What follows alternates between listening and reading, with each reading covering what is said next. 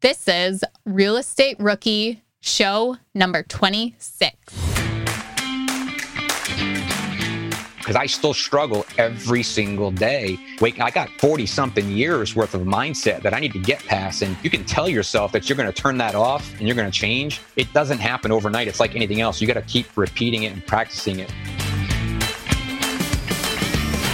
My name is Ashley Kerr, and I am here with my beautiful co-host, Felipe Mejia. Wasn't that nice? I didn't have anything That was really nice. Today. I was like, oh my gosh, I wonder what she's going to tear me up on now. Actually, Yeah, I just really. realized that we haven't caught up our listeners on our personal life. So let's talk about your real estate investing. Where are you at? What are you doing? Yeah, so who are you dating these days? You talk about personal life. You mean our investing? So I actually am closing on a refinance this week. It is a portfolio, so 2 properties, and I'm pretty excited about that. Cool. I have a single family under contract that has like a garage/barn/shop that has a 1-bedroom apartment that needs to be attached to it. So I'll close on that the end of September. And what did that cost you? $7,000? Is something like that? Like, what are you paying for properties nowadays? $122,000. So expensive for me. That's terrible. But I'm really excited for it. And then I am trying to buy a campground. Oh, fancy you. I know, it's like exciting, but also nerve-wracking. Yeah, absolutely. Well, I said personal life because I feel like, do we have personal lives as real estate investors aside from our family? It's like Okay, that is family such a and good real point right estate. there. So Yeah. that is a personal. Anyways, so on my end, we have, I actually have a flip going on with one of our interviewees that we did in the past. Can you guess who it is? I've seen it on Instagram, so I already know it is RV and Dave. What? Yeah. Do you know off the top of your head what rookie episode they were on? I can't remember, but I know that we connected after the show. They live in Nashville. I love their model. We went out and looked at a property. We're doing one together. We're actually doing staging today, pictures tomorrow, and it will be on the market, I believe, Wednesday. It's a beautiful house on 3 acres, 15 minutes from downtown Nashville. It's a great area. I'm super excited to see it. And Dave and Arvi are a great team. They work really, really, really hard. They were on episode 19. That's how good my Googling fingers are. So if you want to find out some information about them at biggerpockets.com/rookie19. But I loved how you just pitched right there your deal so everyone goes and buys it. Everyone goes and buys it. No, what's really interesting is the way they're doing it. So we actually had their mentor on our podcast as well, Ryan Dossie. So Ryan Dossie actually teaches them what they do. Oh, cool. I love Ryan. So it's all full circle. It's going to be great. But that's not what we're talking about today. Today, we have a great show. I'm really excited because we have Derek. Derek is talking about short-term rentals in the Smokies, Airbnb out there, how he's finding deals. He has a full-time W-2 job, and this is wild. He has no schedule of how he runs his days. He says he runs his days the way he runs his Harley, like he stole it. I love it. Yeah, he gave a lot of great tips about private lending, meetups, which everyone knows that I love talking about that, and networking. But did you mention yet that he had what he called a midlife crisis in his 40s and completely shifted his mindset to become a real estate investor? He said that it will be right in the beginning here how his parents actually invested, but he just completely forgot about it until his friend kind of brought him back to that. And he started working out, getting healthier, and actually went through a divorce too and made all these changes in his life. And now is just this very successful real estate investor who's done a couple deals in the past year. Yeah, absolutely. Are current interest rates making you depressed about cash flow? What if it didn't have to be that way? Rent to Retirement has 2.99% seller financing available on turnkey properties. You heard that right. That's a seller financed 2.99% interest rate where the average cash flow is over $900 per month. They also have options where you can put as low as 5% down on multiple investment properties with no PMI. Rent to Retirement is the nation's leading turnkey investment company that understands what it takes to be successful in today's dynamic real estate market. Their reputation speaks for itself with more 5-star reviews than any other company on the BiggerPockets website.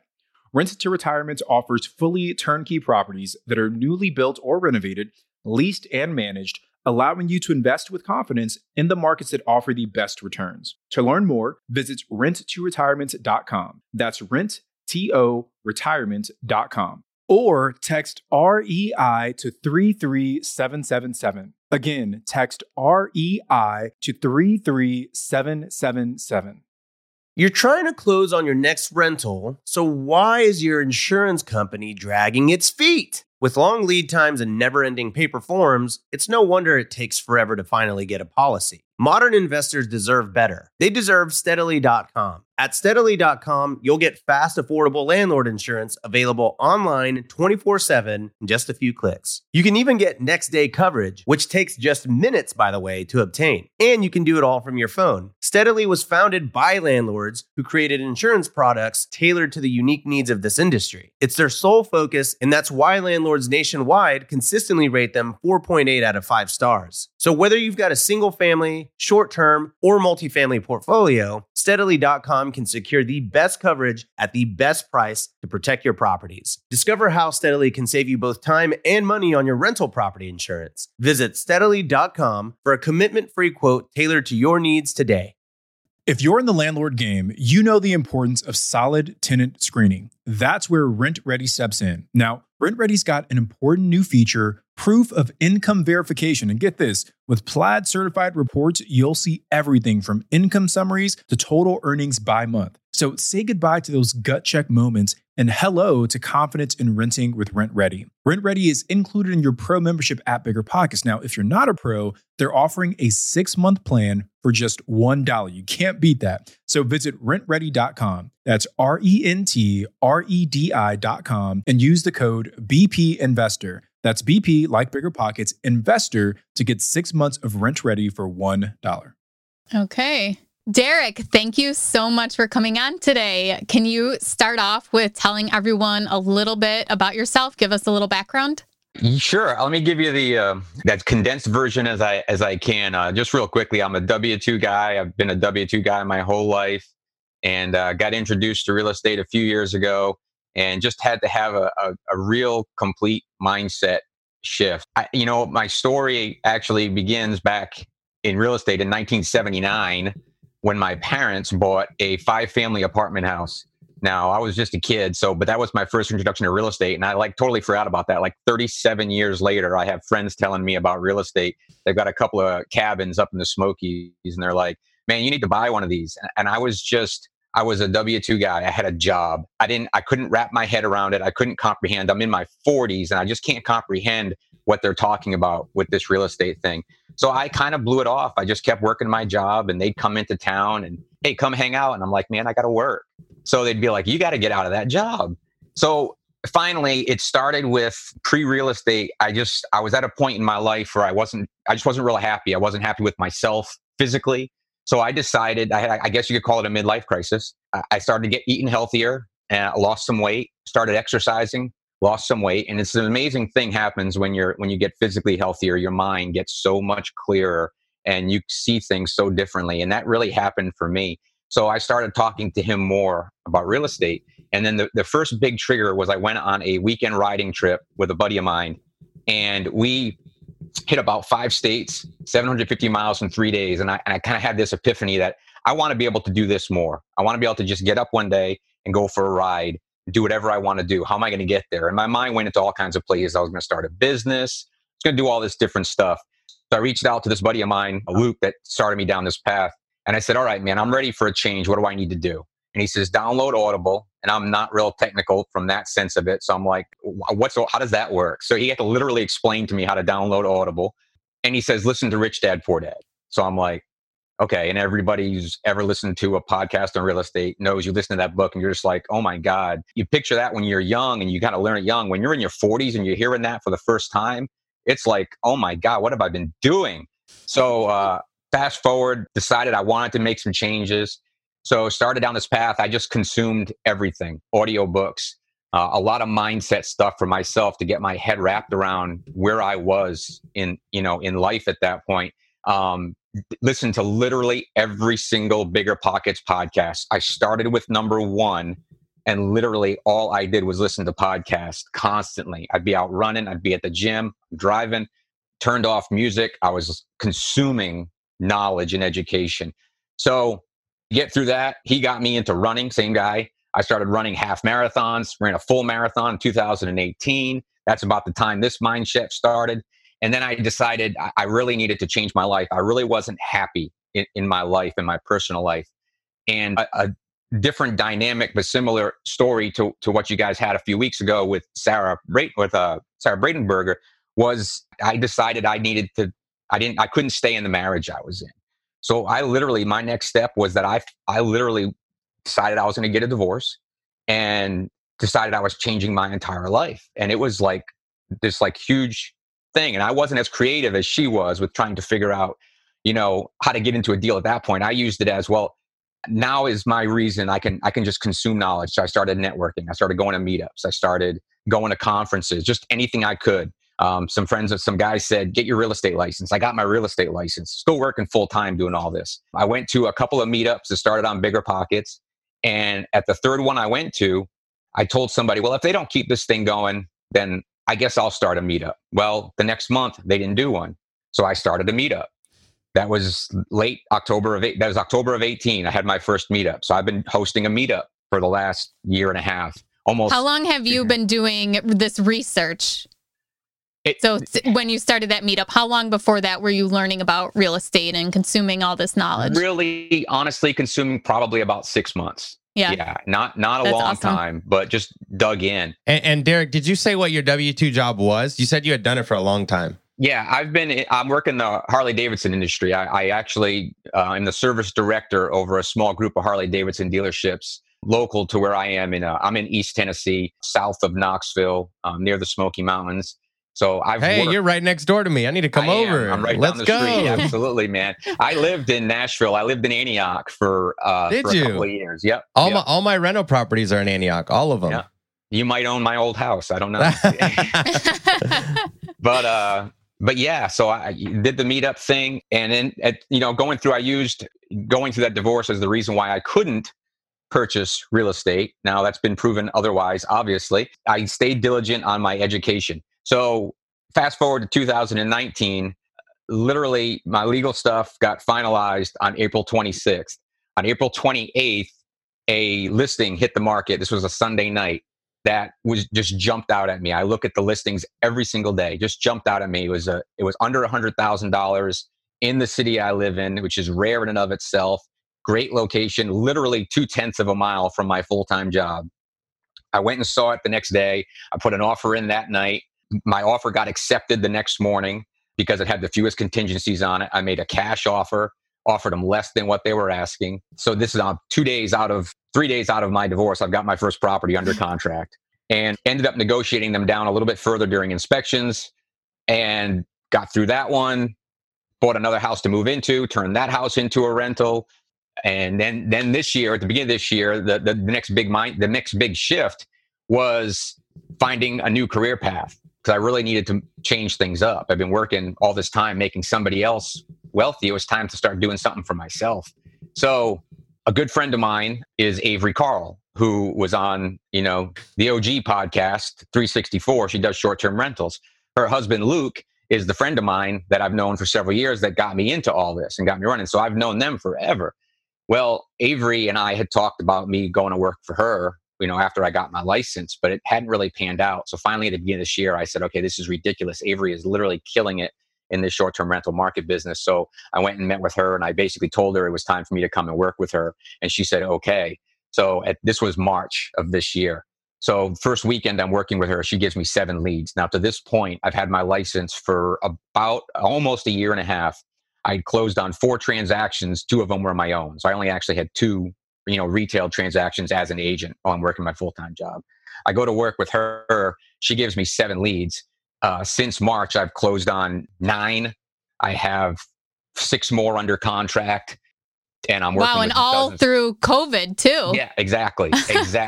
I mean, wow, that's awesome. So, I mean, it's been such a life-changing last few months, even that I now have so much income coming in from that from a pure income standpoint, I don't need the W-2, but from a lending standpoint, it really helps to have that W-2. So I'm working with that. I'm working with the company I work with to try to find a transition. Hey, Derek, if I can ask a quick question there, how have you seen COVID affect the market up there in the Smokies? I know a lot of people have questions right now about short-term rentals and how it's affecting. Well, when COVID first kind of got kicked out there in March, things really dropped off. We were working with tons of buyers, and that's primarily what we do. Avery's team is called the Short-Term Shop, and we primarily help investors purchase a short-term rental. I'm mostly in the Smokies, but she works out in Panama Beach area as well. And in March, we saw a big drop off. Everybody got cold feet. So I joined her team, and I literally had 7 leads. Only one person actually wanted to do anything. Everybody got scared. We had definitely a slowdown through March and April. May 1st, everything opened back up, and everybody kind of realized that it really wasn't going to have an impact. I saw the cabin owners that I knew saw a little bit of drop off in April, but really by the end of April, beginning of May, they were booked solid again. And one of the things I was able to do through all this was I finally got myself a cabin. I had been looking for about a year. So I purchased my first Airbnb. I closed on it on May 19th. I had my first guest check in on May 22nd. Nice. I had 2 nights vacant since that time.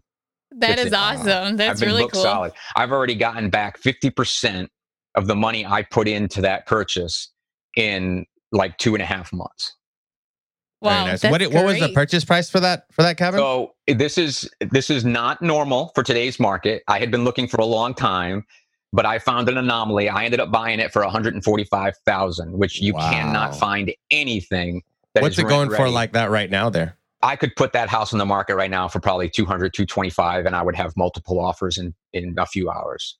Is it because the short-term rental is so strong, or is it? Yes. Or is it? Yeah, is that what it is? Yeah. It's all about people are realizing the market has appreciated in some cases almost 100% out here just in the last 3 years, because people are realizing how easy it is to manage these things. And a lot of the current owners are true vacation home owners, and they don't understand that you can self-manage this thing and make a lot more money. They got these cabin rental companies out here that charge a 40% management fee. Wow. And they're not getting you near the reservations, because the only way you book through them is if you Google and find their website. Everybody goes on Airbnb now. Nobody takes a taxi anymore, right? You get on Uber. Well, Airbnb is the same way. So all these cabin owners don't realize how much money you can make, but the market has pushed it up. People are now paying so much more than they think their cabins are worth because they realize they can make so much more money.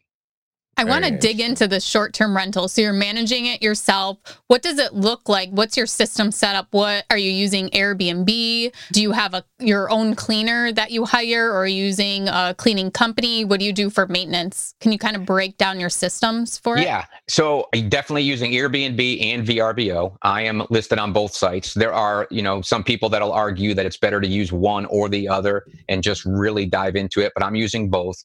And the real benefit of what's new out there is there's a lot of technology out there. There's a lot of softwares that you can use to integrate everything. So my calendars between Airbnb and VRBO are synced up together. I use a pricing software. So I go in and put some baselines, and the pricing software identifies what the optimal price for my cabin is on any particular night. So one night my cabin might be 109, and the next night it might be 160. It's not a set rate. It's optimizing everything. So those two softwares help to integrate everything to keep it easy. The cleaner, yes, you go out and you find your own cleaner. I am using, my cabin is small, 600 square foot. It's a honeymoon cabin. So I found a small one-person, one-woman cleaner. She has about a dozen or so cabins that she takes care of.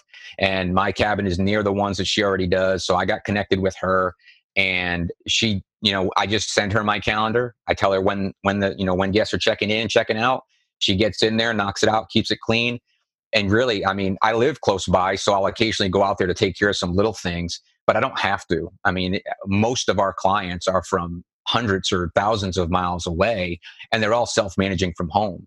Derek, let me ask you a quick question about that. So I'm from Tennessee, and I know the word on the street about, up in the cabins, up in the Smokies. I know that it's a tight-knit market. It's very like the good deals go to the people that already live there or that are already investing there. Okay, so I'm gonna spill all the secrets because, like I said, I live down the road and I know it's not all painted roses. So let's talk about that a little bit. How can someone get a good deal out there that's not going to already your friends and family and the locals in the area? Like you said, you got a really good deal, and you yourself said, "Hey, this isn't regular." And I know that. Like I said, my buddy Diego invests out there, and he's like, the first one was really hard to get, but now we have 20, but it's because now everyone knows us there. So we're part of this clique or whatever it is, right? Yeah. So how can I, as a listener say, hey, I want to invest in an Airbnb out in the Smokies. How can I get on, let's say, Derek's good side? Well, it's really easy for us. All you got to do is reach out because, we do get some occasional, what they used to call pocket listings. You really can't do that anymore. The National Association of Realtors has kind of put some regulation on that to make sure that we're publicly marketing so that sellers can get the most out of their deal. But I mean, to backtrack on mine, I say I got a great deal. Mine was on the MLS. Everybody out there had the same access that I had to mine. I jumped in on it. And like everything else, it's relationships. I talked to that list agent. I gave her my story, and buying it for myself was helpful in that sense. You took action. You didn't sit down and wait for somebody to say, hey, here's the deal, because that's not going to happen. You took action. You made the relationship. You followed up. You even offered less than listing, and you still got it. I think that's great. Yeah. Well, on the cabin, I did not offer less than listing. On the cabin, I paid over list. They had it listed at 139. I went in and offered 145 with no closing costs, but they had other offers. They accepted mine. I think because maybe she liked me and put some influence on the seller to pick mine, or it had to do with the fact that I was on Avery's team. So when any agent from Avery's team puts in an offer, we have a reputation that we close. So that helps. So when you've got a list agent and somebody from her team, myself or one of the other ladies that works on the team, those list agents see our name, they're going to say, I know this agent, and they're going to close. Derek, let me butt in right there. Let's pivot a little and talk about how important that good realtor agent is because of what you just said. You guys have a history of closing. For our listeners that maybe have one property or maybe don't have any and are looking, how important is it to get a realtor that's going to close the deal? It's huge. It's huge. First of all, it's the 80-20 rule, right? 20% of the realtors are doing 80% of the business. So if that's the case, those 20% that are doing all the business, all the other agents out there know that person, and they know that person knows what they're doing, and they know that person is going to help make sure their client knows what they're doing. They're going to help navigate. They're going to find a solution. In my full-time job, I was a problem solver. That's what I do. I started out in the motorcycle business as a mechanic. I was fixing bikes. So I solve problems. So I've had a couple of transactions that were a lot of other agents would have walked away from. A lot of clients would have walked away from. And I said, no, we're going to find a way to get through this. And I've closed on deals that other people couldn't close because I wasn't going to give up. I was going to find a way to make this work for everybody involved, keep everybody calm through the process, and let's figure out what works. So that is huge. Having an agent that's got that reputation for making it work, your deals are going to get accepted over somebody else's. Derek, I'm a huge believer in networking and going to meetups and, Zoom calls and all of that. And it seems like you have done a lot of that, and you got onto Avery's team. You have met all these people. You figured out how to get these deals. Can you talk a little bit about how that has benefited you and what you can kind of recommend to our listeners as to how they can get involved and what's the best way for them to network with other people? Yeah, it's a huge part of why I've gotten to where I'm at. You have to get out there and network. You have to meet people for a number of reasons. One, relationships, because that's how you find deals. That's how you find contractors. That's how you find people who are going to be there to help you, to mentor you, is going out there and engaging with other people. So that's gigantic. You just got to get out there and do it. And get yourself, I am an introvert. I am much more comfortable sitting at my house, chatting on text or on computer by email. I had to get outside of my comfort zone to start getting up and speaking and talking to people. But it's made every bit of difference. It's taken some time, but I mean, I'm 2 years into this now, and I'm starting to really see some huge benefits of people that are coming back to me, offering me deals. I've built some relationship with some wholesalers, so I'm getting some deal flow that way. You've got to get out there and interact and talk to people. And it's just amazing the world that opens up when you start actually engaging everybody else around you. Derek, what would you tell an introvert that's listening to the show that maybe is starting to put all the pieces together, but has a little bit of that fear of actually reaching out and creating relationships, or is still an introvert but just wants to fake it? I mean, what would you tell that person? Go to a meetup. The meetup that I host is purely networking. It's purely about people gathering in a room and chit-chatting. I also go to the local RIA. I go to a couple other meetups where they have like guest speakers. Get out and go to something. My meetups are free. If you're local in my area, come to my meetup. If wherever you're at, there's meetups out there. Go to one that's free and just pick somebody out of the room and go talk to them.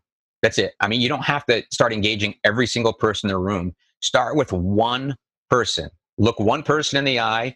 Go out and have a conversation. Ask them what they're doing. They may be a newbie too. The two of you might be completely new to this and just thinking about it. But then you'll start talking and feeding off each other. Start with one person and then let that expand and just keep talking to everybody you can. Tell everybody that you're wanting to get into this. You'd be surprised how many people are doing it and don't talk about it.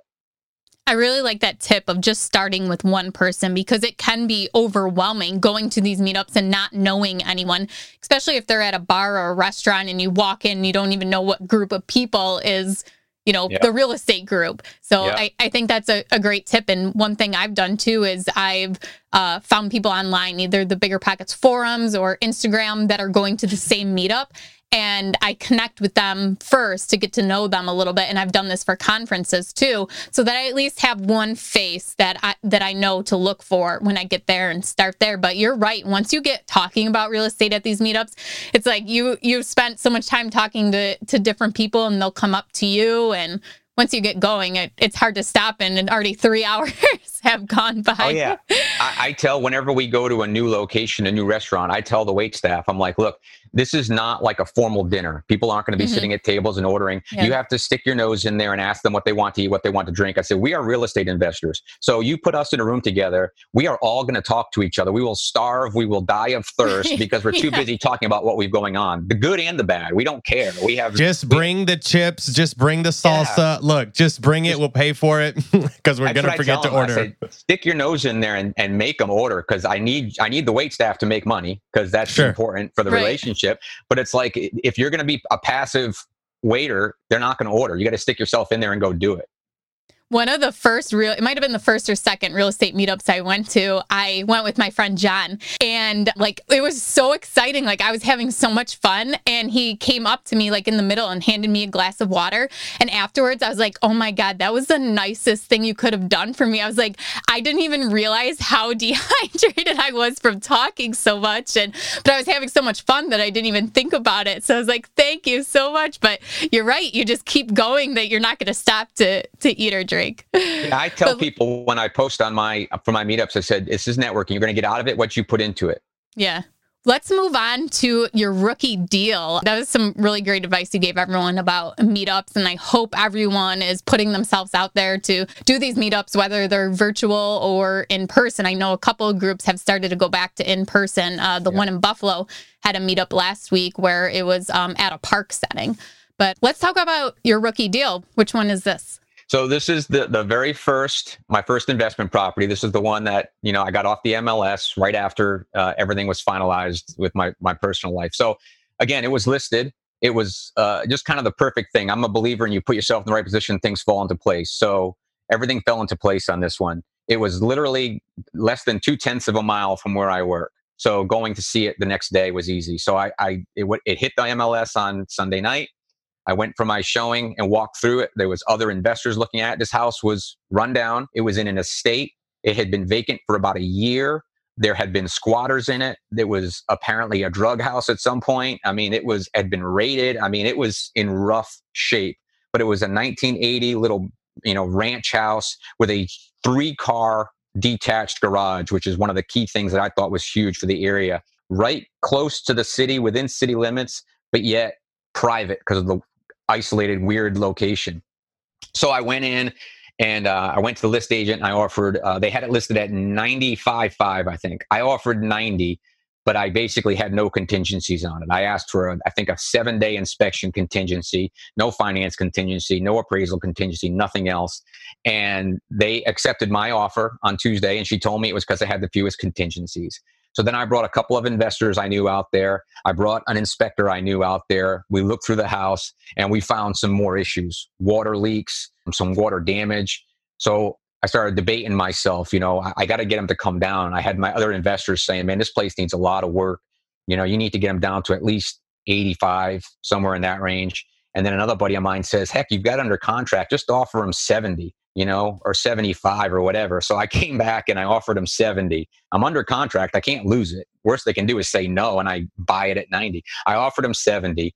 They immediately came back at 81, which I was shocked by. And I immediately responded with, I'll go to 75, which hindsight, I thought about, I should have just tried to hold my 70. I probably still would have gotten it, but I came right up to 75. They tried to get me to come up to 78. I said, no, I'm holding at 75. And they went ahead and went forward with it. So I ended up getting a $15,000 discount after I bought it. I bought this thing with private money. I used a private lender to actually fund the purchase and my rehab budget. Of course, this is my first deal. So we all know that the rehab budget is like half of what you're actually going to spend, because I don't know, exactly how to control myself on this. I had a good friend of mine that was a contractor that stepped in to kind of manage the project for me. It took a lot longer than planned, but we spent about 5 months working on it. I refinanced it, I bought it at 75. I ended up putting close to, I think I put about 63 into it. So I was, up there. I had to pay my private lender back his interest plus his money. It appraised at 190. So I got 142.5, 75% loan to value out of it, which left me with just the closing costs for the refinance. And I got my private lender his money back. I got all of my money back. Cost me $5,000 to refinance it. Took me about another month to get a renter in there. And I listed it at $1,800 a month, which was a couple $100 over market rent for the area. Everybody told me I was crazy for listing it that high. And I'm like, this house is practically brand new. I said, I didn't get to do the garage way. This house is brand new. I'm going to get it. I had tons of showings, but nobody putting in applications. But it only takes one. So finally, the right person came along, and here I am getting $1,800 a month for that place, and my mortgage payment's like $875. Derek, great job. That is a great burr right there. Yeah. How long did you wait before that perfect applicant? Really, honestly, they were the first person that actually put in an application. I probably had about 50 showings, but I think everybody was reluctant because of the price. Mm-hmm. So they were actually the first ones to actually put in an application, but they were a good applicant, and I didn't see any reason not to accept them. So I ended up accepting the first applicant that jumped in on it. But I mean, even after accounting for all expenses, I'm cash flowing $350 a month in that thing.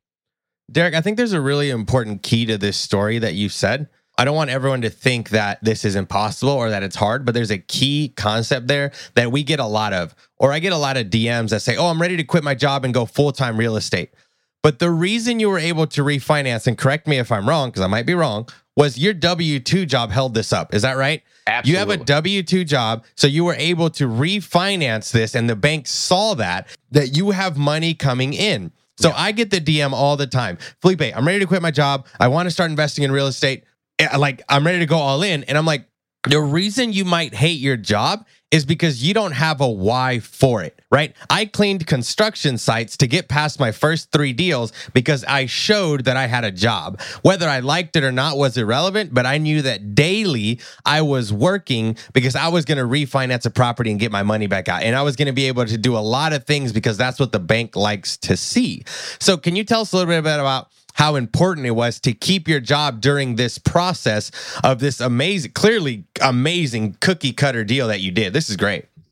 Yeah, I mean, it was everything, because I ended up refinancing it before I had a renter. I mean, once you get a lease in place, they'll count 75% of that lease towards your income, which will help to offset any debt to income you have. But I refinanced it before I had a renter in place. So my W-2 job was the only reason I could do that. I was living in a huge house. At that point, it was me and my dog living in a 2,600 square foot house that I didn't really need that big. So I had that mortgage payment. I had refinanced that house. That's actually what gave me the cash to be able to have the reserves to do this one was the refinance in the first house. So at this point, I had 2 houses. And the only reason I could get that refinance was because I had that W-2 job. Let's talk about that real quick, is that you had the reserves. So you basically did a no money down deal. Like you got your money back, but you still had those reserves in place. Yep. And absolutely. how much of reserves did you have? Like 3 to 6 months? Well, I didn't go by, it was a dollar amount. I really didn't factor in the months, but what happened was it started with refinancing my primary residence, and I pulled about $57,000 in equity by refinancing my primary residence out. So I paid off some bills I had with that, and then the rest I just let it sit in the bank. And I knew going into this rehab that I was borrowing 135, I think it was, from my private lender. I knew I was going to go over budget. So that's what gave me the comfort to go in there and do some things that, maybe a lot of other people wouldn't have done. I knew I had that money. So that refinance started it. And then, being able to refinance back out and get all that money back out was huge, because then that gave me the ability to go on and do something else. But yeah, that was the W-2 is the only reason I was able to do any of that. Interesting. So we're re-engineering this whole process. Okay. So we talked about the W-2 job and how that held up the refinance. Now let's talk about the private money. I think you said you were new during this time. You didn't have any history. So talk to us about the private money and how that all worked out. That's a relationship from before real estate. First and foremost, tell everybody what you're doing when you start getting into this. And the situation with this lender was, it was just somebody I had known for several years. He was a business owner and had extra cash. And I knew he liked real estate, but he didn't really own any. He just kind of dabbled around a little bit. He had some bad experiences, actually, but I had known him since I lived here. So I'd known him for, 14 years, 15 years at this point. So when I said, yeah, I'm getting into real estate, I'm getting my license, I'm going to start looking for property to invest in, he said to me, well, if you ever find something, let me know. I'd like to look at maybe doing a deal with you. And he was looking for a partnership. Well, when I found this deal, after I got it under contract, I went back to him and I said, so you had mentioned you might be willing to, lend some money or get involved in that. Were you serious? And he said, yeah, why? I said, well, because I just signed a contract on a deal and I want to know if you'll lend me the money to do it. But this is the importance of those relationships and telling people what you're doing. If you just put it out there. Yep. I mean, like you said, this gentleman said, hey, I want to do this, right? I know a lot of people now that I'm in the industry that have a ton of money just sitting, and they are itching to get more than 5-6% than they're getting in the stock market. They're like, Felipe, if you can find me 10%, I will fund any deal. Yep. Derek, what were the terms on that private money? So he wanted 3.5 points and 9% interest, but a guaranteed of 6 months on that interest, meaning that I had no payments for the 6 months. Everything was deferred, compounding interest. So at the end of the day, I was going to have to pay him, one big lump sum. The good balloon payment, a full balloon payment with all the interest, compounding on top of it. So we knew going in, this is what I'm borrowing. This is what I'm going to owe you in 6 months. And I closed on the refinance like 2 days beyond the 6 months. So I was about 3 days outside. But again, he was a friend. So it's not like he came back and said, oh, you owe me 3 more days interest. He just said, that's fine. And he took the check. And I've done a second deal with him since that. So this is building, and he gave me a little bit better terms on the second one, not significant, but a little bit better terms on the second one. And I'm closing on that and getting him his money back here in the next week or two. So, but this is the power of buying cash too, Dick. You're getting way better deals by being able to close. Okay, so let me explain that to our listeners a little bit. Sometimes I get the question as well as, Felipe, how do you buy so low, right? Like everyone's paying market value or above. How are you getting these amazing deals? And you said 2 very key things: cash and not as many contingencies. So you're able to come in and say, hey, I'm going to pay cash, and people know that means less hoops to jump through with a bank. If you have a great hard money lender, private money, whatever the case may be, where you can buy properties cash, you are going to get better deals than someone that's just buying the regular route. And then, those connections, like you said, and telling people that this is what you're doing, that's all great strategies to buy properties for under market value with instant equity. Yeah, well, and in building relationships, telling everybody about it, because you might have a conversation with somebody who it turns out that their uncle, their brother, their cousin has a house that is empty. You've got to tell everybody what you're doing. You don't know where the lead or the deal is going to come from. Deals come from everywhere, not just off the MLS, not just from wholesalers. They come from every conversation that you have ever. So you've got to be telling everybody about it. And then, yes, absolutely.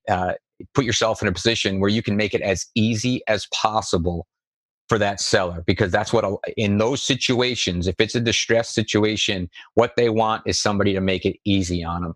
Make it easy, you'll get the deal. I'm curious to know, for your rehab, did you use a contractor that was kind of recommended to you, or was a referral, since you seem to do very well at networking?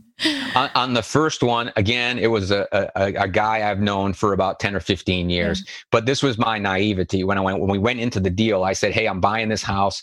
I want you to, help me do all this, rehab on it. I thought he was a general contractor. I've known him forever. I really didn't know much about his business. He wasn't. He's a carpenter. He's a master carpenter, but he's not a general contractor. So I thought that I was coming into this deal with him and I was going to be able to say, okay, here's all the stuff I want to do. Go. And like a week in, he's sending me phone numbers. Well, here's the plumber, and call this guy and line this up. And here's a painter, call this guy. And I'm like, I thought you were going to do all that for me. And he's like, no, man, you need to do all that. So I'm like, crap. I had to go pull my own permits. We put an addition on that house. I mean, that was one of the reasons we, got the value up. We actually built a second bathroom. It was a 3-1, and we made it into a 3-2. Put a nice big. And this is your first deal? My first deal, absolutely. Wow. Yep. I didn't. That's a big bite there, Derek. Yeah. You took a big bite out of it. Well, and I said the deal went way too good, so I'm expecting, somewhere along the lines here really soon to have an absolute disaster because that went too well. But yeah, so I managed through it. I was spending my nights and weekends out there doing a lot of the work myself. I had some bad experiences. The first plumber I hired was an absolute disaster. The second plumber I hired came in and did a good job, but when all was said and done, there was a problem with something he did that he refuses to admit was his problem. So I had to bring a third plumber in to finally fix the problem. So yeah, there was definitely some challenges. And on the next rehab I did, I went with a different contractor and made a whole series of new mistakes with the second contractor. So I'm still figuring that part out. I'm playing that by ear. Contractors, everybody says, is the hardest part of this business. And I'm still only a few deals in. I'm still very much trying to work through finding that balance. And you had said you went over budget on that rehab for your first deal. Did you have to use your own money then? So use some of your reserves to cover that deficiency? Yeah. Well, I had a couple of things. I had some reserves left over. When I did that refinance, again, relationships. One of the next things I did, I went to a local bank, a guy who I had known. He was the manager of the bank, small regional bank. And I said, I want a line of credit. I want some kind of line of credit with you. And he couldn't do anything just outright, but I said, well, I've got some cash. What can I do with this? If I give you like $20,000 to put down into some kind of account, can you give me like a $50,000 line of credit? He said, well, I can't go that much. He said, but if you put $20,000 into a CD, I'll give you a $35,000 line of credit. So I gave him 20 grand to put in a CD, and now I had access to 35. So I actually used that line of credit as the extra that I went over budget on. And that's really interesting. I've never heard that before. Yeah, I've used that. I did that on the second one too. So as soon as what were the terms? What were the terms of that line of credit? The line of credit, the CD was a 16-month CD. So he did the line of credit for the same 16 months. It is, I think, prime plus a point is what I'm paying on that line of credit. So I mean, it's interest only, like just your typical line of credit. So really super easy to work with. When I want an advance on it, I just send him an email and he transfers it from the line of credit into my checking account. And you're probably making a little bit of money on the CD too. Yeah, I think I made the CD itself only earned interest for 12 months, but it has to sit there for 16. I made, I think, $500 on it, which is not much, but it's $500. I mean, right. Yeah. It covered the interest for the most part. Talking about the line of credit, I think that's a great strategy because I use that, but I didn't put mine in a CD. I just leveraged a paid off property that I had. Yep. So my goal was to pay off a property, put a line of credit, and then just keep reusing that money over and over and over. And, that line of credit, I want to pause real quick because I know that our listeners are going to wonder, how can I use this strategy? And it's really important when you have a line of credit. It's really cool. What you did was, you put your money and said, hey, I'm going to leverage $20,000 to have access to, what did you say, 50,000? 35 is what he gave me. 35,000. So yeah. you were able to leverage 20,000 to get 35,000, use that money for what you had to do, refinance, pay it back, get your money back out, and made $500. So that's great. So you're finding different ways to hack your money to bring you more money, right? Your money wasn't going to give you $500 sitting in the bank. Nope. You put it in a CD and it gave you $500, and then you were able to still use this as part of the rehab. Now, let me ask you a quick question about the contractor that you said you use. You said you haven't found a good one yet. One of the strategies that I've always, and we've talked to many of other people we've interviewed, Facebook is a great place to find great contractors because they're going to give you honest reviews. We had oh my gosh, I can't remember his name, but someone on the show, and I'll try to remember before the end, was telling us that what they do is they end up calling prior jobs. So if I'm the contractor, you're like, hey, can you bring me, 3 people that you've done work for? And that's been a great strategy to find some great contractors as well. Yeah, definitely. And that's something I've been guilty of is I'm really bad about not reaching out to specific people. Like I've heard on several podcasts people that I picked up the phone and I called 15 contractors and I'm not good at doing that. I'm good at, hey, who do you use? Okay, let me try him and let's just go do it. So I am a ready, shoot, aim kind of guy. I'm very guilty of riding everything seat of my pants. And so far it's worked out okay, but I don't recommend it. You have to have a pretty high threshold for fear if you're going to go into it that way. Do you buy real estate the way you drive your Harley? Yeah, I ride it like I stole it. I can imagine. Yeah, it's I do. I've always felt like, for good or bad, I have a good gut instinct about a lot of stuff. When I got into real estate, one of the things I would say, somebody mentioned to me, is like, I might be new to real estate, but I'm not new to life.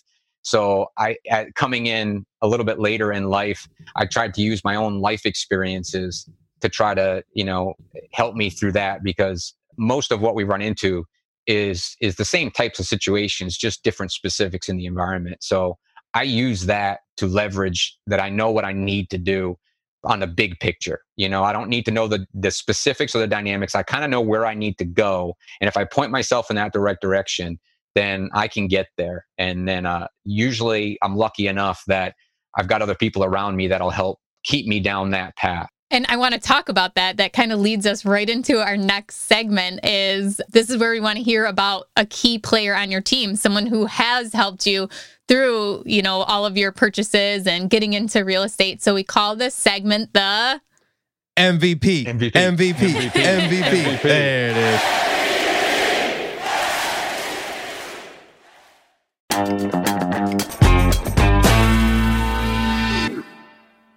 Whether you need to buy or sell, or you're just obsessed with looking at homes for sale, Redfin's got you covered. Redfin updates their listings every 2 minutes to help you see new homes first. And they give you personalized recommendations based on the homes you like, so you can find the home that's just right for you, whether that's a cabin, a Craftsman, or a castle. With the top-rated Redfin app, you can favorite homes, share listings with others, and schedule tours, even the same day, with a local Redfin agent who can help guide you through the whole home buying process. And if you're looking to sell, Redfin agents have the experience to help get you the best price possible for your home. That's because they sell twice as many homes as other agents. With a listing fee as low as 1%, Redfin's fees are half of what others often charge, which means you'll have more money to put towards what matters most to you, like your next home. In fact, last year, Redfin saved home sellers $127 million. No matter where you are in your real estate journey, Redfin can help. Download the Redfin app to get started today. This show is sponsored by Airbnb. Did you know that a long time ago, before I ever started my real estate business, I turned one of my first primary residences into an Airbnb? And that's the extra income that I needed from Airbnb that gave me the confidence to go out and work for myself and eventually quit my 9-to-5 job. And now I have dozens of Airbnbs all over the country. I've even partnered up with the old David Green on a recent property in Scottsdale to take our portfolio to the next level. And of course, we host it on Airbnb. But you don't need to be a full-time real estate investor to start on Airbnb. As a matter of fact, I was self-managing 10 properties while working my 9-to-5 job, so I know anybody can do it. Think about it this way. You're looking for extra income and going on a vacation. Wouldn't it be great to rent out your space and let your property pay for itself while you're gone? I did this one time. I pitched my wife and my roommate, because we were house hacking, on the idea of renting out our home, and it paid for all of our expenses on a trip to Mexico City. So go and give it a try. It might just change your life, just like it did mine. And I really do mean that. Your home might be worth more than you think. Find out how much at airbnb.com/host. Rookies, I'm telling you right now, it's not every day you find a game changer like RentRedi. They're not stopping with just tenant screening. Nope, they've now rolled out proof of income verification. So let RentRedi handle the heavy lifting with automatic checks on financial stability and earnings. Plus, with Plaid certified reports, you'll have all the info you need right at your fingertips. RentRedi is included in your pro membership at BiggerPockets, but if you're not a pro, they're offering the 6-month plan for only $1. How great of a deal is that? So visit rentredi.com, that's RentRedi.com, and use the code BPInvestor. That's BP like BiggerPockets Investor to get 6 months of RentRedi for only $1.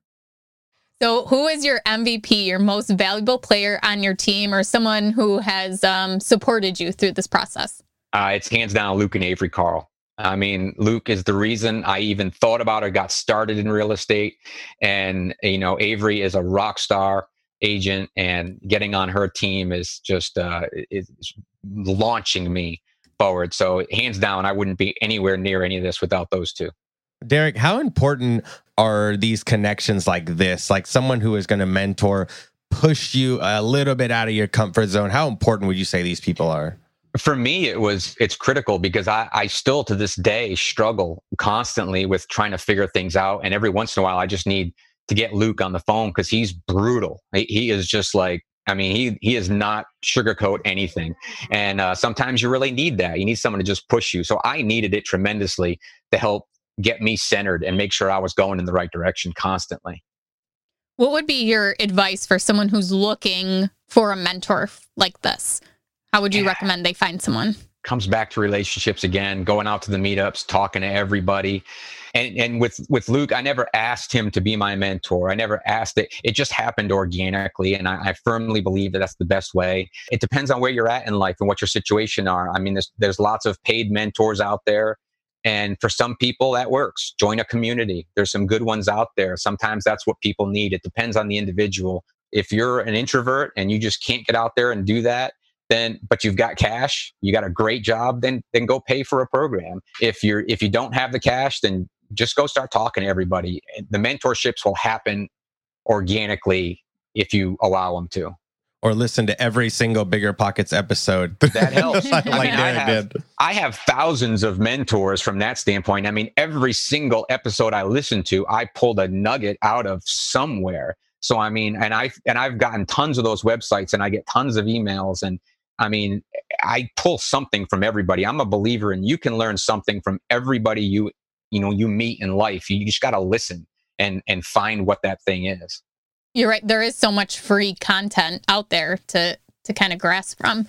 But I want to ask about, so you work for Avery. Do you think that has really helped her become a mentor to you? And do you recommend that someone, who a part-time job or even a full-time job goes and works for a real estate investor and kind of helps them? Or do you think they do it for free, offer their services to it depends on the circumstances. It depends on what the person's looking for. I'd love somebody that would follow me around and help take care of some of the stuff that I'm not good at doing, just keeping notes and keeping tabs on things. If you want to get involved, you have to you bring value, find a way to bring value to the person that you want to be around. With Avery, it was joining her team as an agent. She knew I had the background and the experience to do well on it, but it was amazing that even though I didn't necessarily learn anything by joining her team, I had learned so much from her over the years already. The knowledge was already there. But even with my own clients and people I knew that I didn't get through her, my confidence level skyrocketed to where I felt more comfortable talking to them, and I was able to close more deals just because I was being around her and the other agents on her team. Surround yourself. You're the average of the 5 people you surround yourself with kind of situation. You surround yourself with those people, it automatically becomes who you are as well. It's so important. I agree. I can't agree more. It's so important to do that. And it's like you said, I feel like most of us have this desire to teach other people what we're doing because there's plenty to go around. No one is trying to hoard all the deals. There's so many deals that I can't get.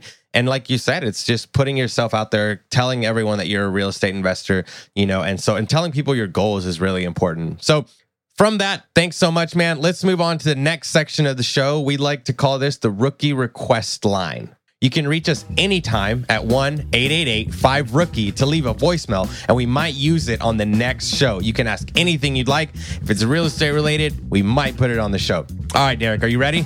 Sure. Hi, my name is Zach. I'm from Cumberland, Maryland. And my question is, I'm looking to make my first deal, jump into real estate. I want to do multifamily, and my fiance was on board at first, but now she's leaning more towards single-family home, making it a homey vibe.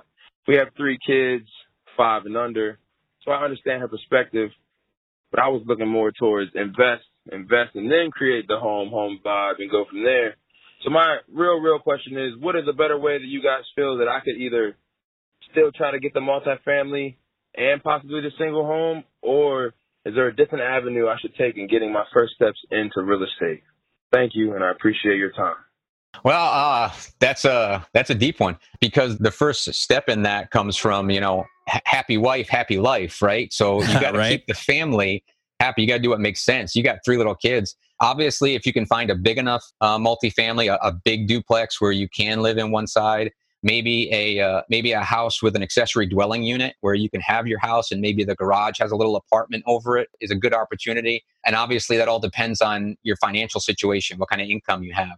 You can buy a primary residence with a very low down payment loan. And then does your debt to income ratio still qualify you to go out and buy another single family or a duplex that you can buy strictly as an investment?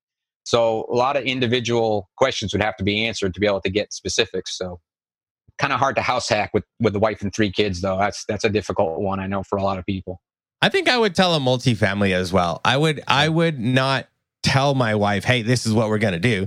But I would show the numbers, maybe a little bit of education as to why I think a multifamily would be good. And then maybe offer to buy the homey big house once the kids are a little older. They probably don't need a huge house right now. I know personally, me, myself, and my wife and my kid, we're living in one of my very first rentals that we upgraded. We're living here so that we can take advantage of the refinance. So we're going to take out a huge chunk of a refinance, and then we're going to buy our forever home. But we're holding back a little bit right now for a bigger, better future later. Because my kid's only 3. Like he doesn't care. So he's not going to remember the house. He's not. And I want him to remember his forever home when he gets a little older, when he can remember it, when we can afford a little more. So my personal advice would probably be to go the multifamily route for now. I don't want to say suck it up a little bit, but what's the saying? Live like no one else so that later you can live like no one else. So that might be what I would do. Ashley, what do you think? Well, you made a great point by saying show them the numbers. So whether it's your husband, wife, whoever, write it down and show them how much you'd be saving or how much that extra unit would be paying your mortgage down. So how much extra cash you'll actually be saving for that forever home. My husband and I, we lived in his grandma's old house for free for many years. I mean, we lived there until my second was born, and then we built our house. And if we wouldn't have had, done that and built a house right away or bought a house right away, we wouldn't have been able to save for the house that we wanted. So I definitely think it's worth the sacrifice, but it is hard to get to that mindset, because even for me, like that second child, I'm like, okay, it's happening now.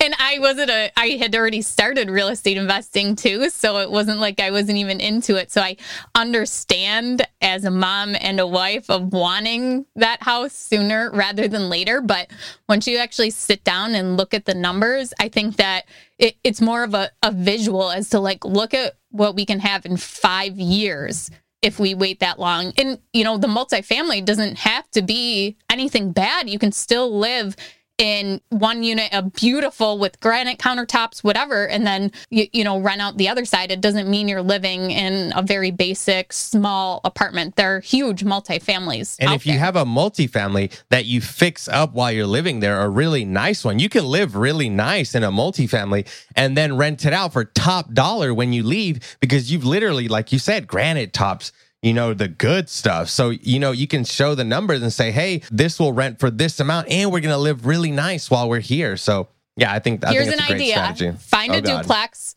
with a unit that's, somewhat nice. You live there for a couple months while you rehab the other unit to however you want it, however your spouse wants it, then move into that unit.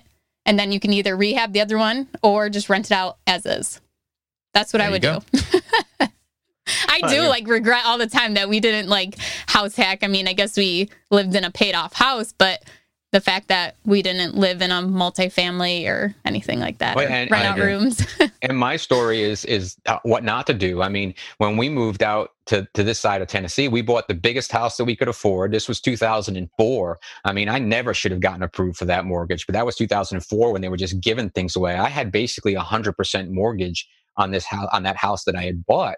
And we didn't have money to do much or anything. I mean, before I started in real estate and refinanced, I had nothing in the bank. We lived month to month. I didn't have any credit card debt because I was smart enough coming up to know that you don't do that. I used my credit cards even then to make me money, but we had nothing to show. I had no savings. I mean, if something catastrophic had happened 3, 4, 5 years ago, I had nothing to back me up. And, you know, that was a scary time to come into as you're in your 40s. So for anybody younger out there and you're having trouble getting somebody, show them that what can happen. This is a much smarter situation, so that when you do get up into your 30s and your 40s, how much more secure you are and you have more freedom to do things when your kids are a little bit older. I missed out on all that. My daughter is 19 years old now. And when she was growing up, I was hardly ever there because I was working 55, 60 hours a week constantly. So you can, if you listen to those stories and don't do that to yourself, do the smart things now. Derek, let me ask you, not even just that you have money, it's nice to have money to do stuff like that. What about the weight off your shoulders, the relief of not having to worry if something did happen, you don't have the funds for that? To me, that is like the biggest mindset, is thinking and focusing on that. Yeah, that's absolutely it. I mean, that's, you know, where I'm at now at this point. I feel so much better because I know if something does happen to my daughter, you know, my parents are getting up there. I mean, if something does happen, I know that I'm in a position now that I can take care of anything that comes up. And that's a really good feeling to have that I did not have for a very long time. And I wish I would have figured it out sooner so I could have had it sooner. But you know, you can't go back in time. You know, the best time to plant a tree is 20 years ago. Second best time is right now. Real estate investing, the same thing. I didn't do it 20 years ago. So I'm just going to do it now. And I'm going to do it as quick and as fast and as big as I possibly can right now, because I've got a whole lot of time to make up for. So I'm trying to move quickly while still staying within somewhat of a comfort zone. I try to tell people that ask me about real estate when they're like, hey, are you scared that, you know, a toilet's going to break, or the 2:00 in the morning call, or all this? And I'm like, well, look, if you have your systems in place, you're going to be fine. Those calls are going to happen, I promise. But do you want those calls to be going to you or to someone else? In that, do you want to own the property, or do you want someone else to own the property? 20 years are going to pass whether you invested in real estate or not. Whether you bought that house that you've been analyzing or you didn't, 20 years are going to pass. And either someone's going to be paying that mortgage down for someone else, or a tenant is going to be paying down that mortgage for you. So I think it's really important, like you said, get started immediately. Start growing that equity in those houses. So thanks for that answer, Derek. You know, all the nuggets in this interview so far have been fantastic. We're going to have tons of show notes, but we're going to be moving on a little bit more to a couple random questions that we have for you, just to get to know you a little bit better as an investor, what it is you do, kind of things like that. So we're going to ask you a series of 4 questions, and we're going to go from there. Ashley, do you want to go ahead and ask the first one? Yes, and I'm actually not going to take one off the list. I wrote it down earlier when Derek was talking. I want to know about your time management. How do you manage your time? You have your W-2, you self-manage your short-term rentals, you're a realtor, you have a daughter, and you're running, you're working out, you're eating healthy. Do you have any time management tips that you can give all of us? All right, I have the worst advice ever on this. Oh, God. I have none. I don't. I live so seat of the pants. I just go through and do whatever works for me in the moment. I mean, I keep appointments in my phone. I run in the mornings when I'm going to get my run in. It's always in the morning, so I can get it out of the way. I get up early to do that. I mean, I have somewhat of a schedule because I do have a W-2 job. So I keep a notebook and I keep appointments in my phone. But so much, that's my biggest flaw, is I really need a productivity coach, somebody to teach me how to be more efficient with my time. Because, I'm horrible. I am absolutely horrible with that. Are you the type of guy that just does it as it comes up, or you procrastinate? Because I think that might make a difference as why you've been successful.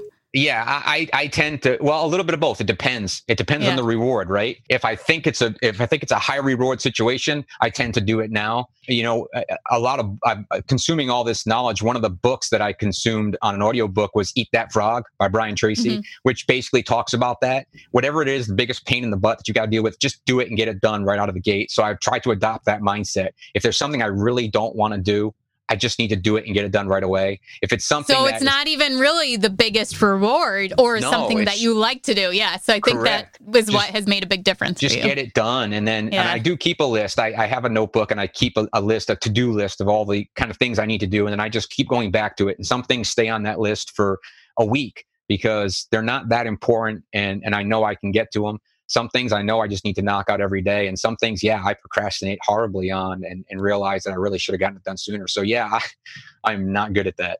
I think you just gave advice right there. Derek, my turn with the next question. All right. I want to know what your top 3 books are. So again, I think books come down to where you're at in your journey and in your life. So the top ones that I come up with, the ones that hit me the hardest, The Big Leap by Gay Hedrick. That was a huge one for mindset to help me to understand, you know, why I was where I was at in my life and what I was maybe doing to hold me back. Another huge one was Extreme Ownership by Jocko Willink that really helped me to understand, just take it, just own it and make it yours. Don't worry about what anybody else did. Everything is your fault. Everything is your responsibility. Just fix it. The last one, I can't pick one book, but anything by Ryan Holiday. I am a huge Ryan Holiday fan. And again, all these come down to mindset for me. The education aspect of it, learning how to do rentals, all that stuff was good. But none of that data would have done me any good if I couldn't get my head straight to understand, you know, how to actually view things in life. So, you know, ego is the enemy, obstacle is the way. Anything by Ryan Holiday. I listen to his podcast, Daily Stoic Daily. I read his book, Daily Stoic Daily. I'm reading that too. I really enjoy it. I love that. He introduced me. I read Meditations. That's helping me because I still struggle every single day. I got 40 something years worth of mindset that I need to get past. And you can tell yourself that you're going to turn that off and you're going to change. It doesn't happen overnight. It's like anything else. You got to keep repeating it and practicing it. So I have to remind myself every single day to keep moving in the right direction. So based on that, my next question will be, what is your morning routine? I get up between 6:30 and 7 typically. I run 4 days a week. So I always try to get some exercise out in the morning. I do not look at my phone until 9 a.m.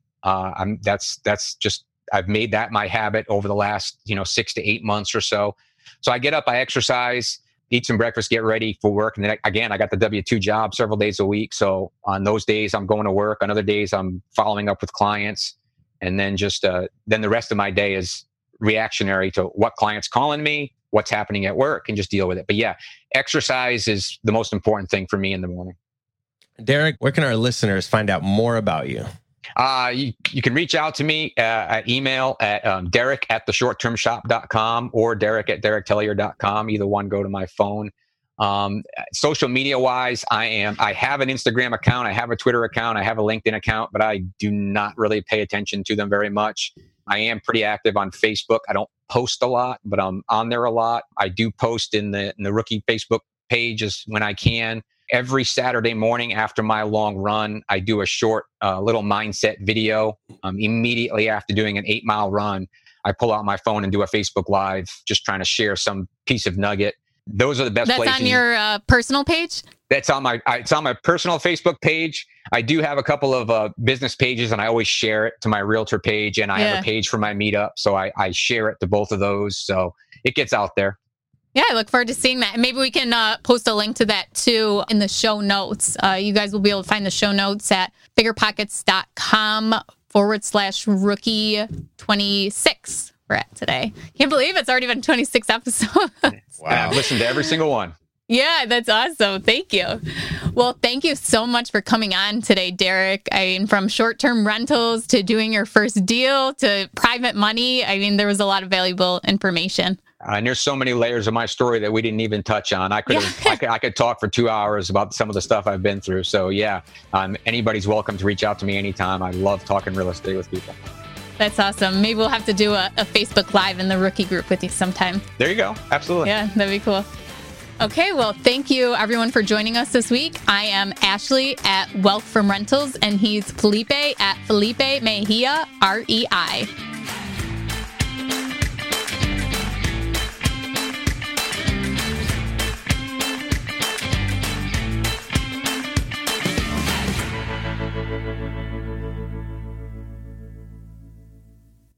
Getting started in real estate can be daunting. There's so much to know, obstacles to overcome, lessons to learn, and risks to avoid. It can all be so overwhelming. If you're feeling motivated to invest but too overwhelmed to take action, here's some advice. Take it one step at a time. And here's some good news for you. The Rookie Bootcamp is starting on May 20th, and Tyler and Ashley will be guiding you through each and every step until you're the proud, confident owner of your first investment property. Through 8 action-packed weeks, they'll guide you step by step through those first questions, decisions, and obstacles that every beginner investor must overcome. So if you're serious about becoming an investor this year, head to biggerpockets.com/step and join us in the Rookie Bootcamp. See you there.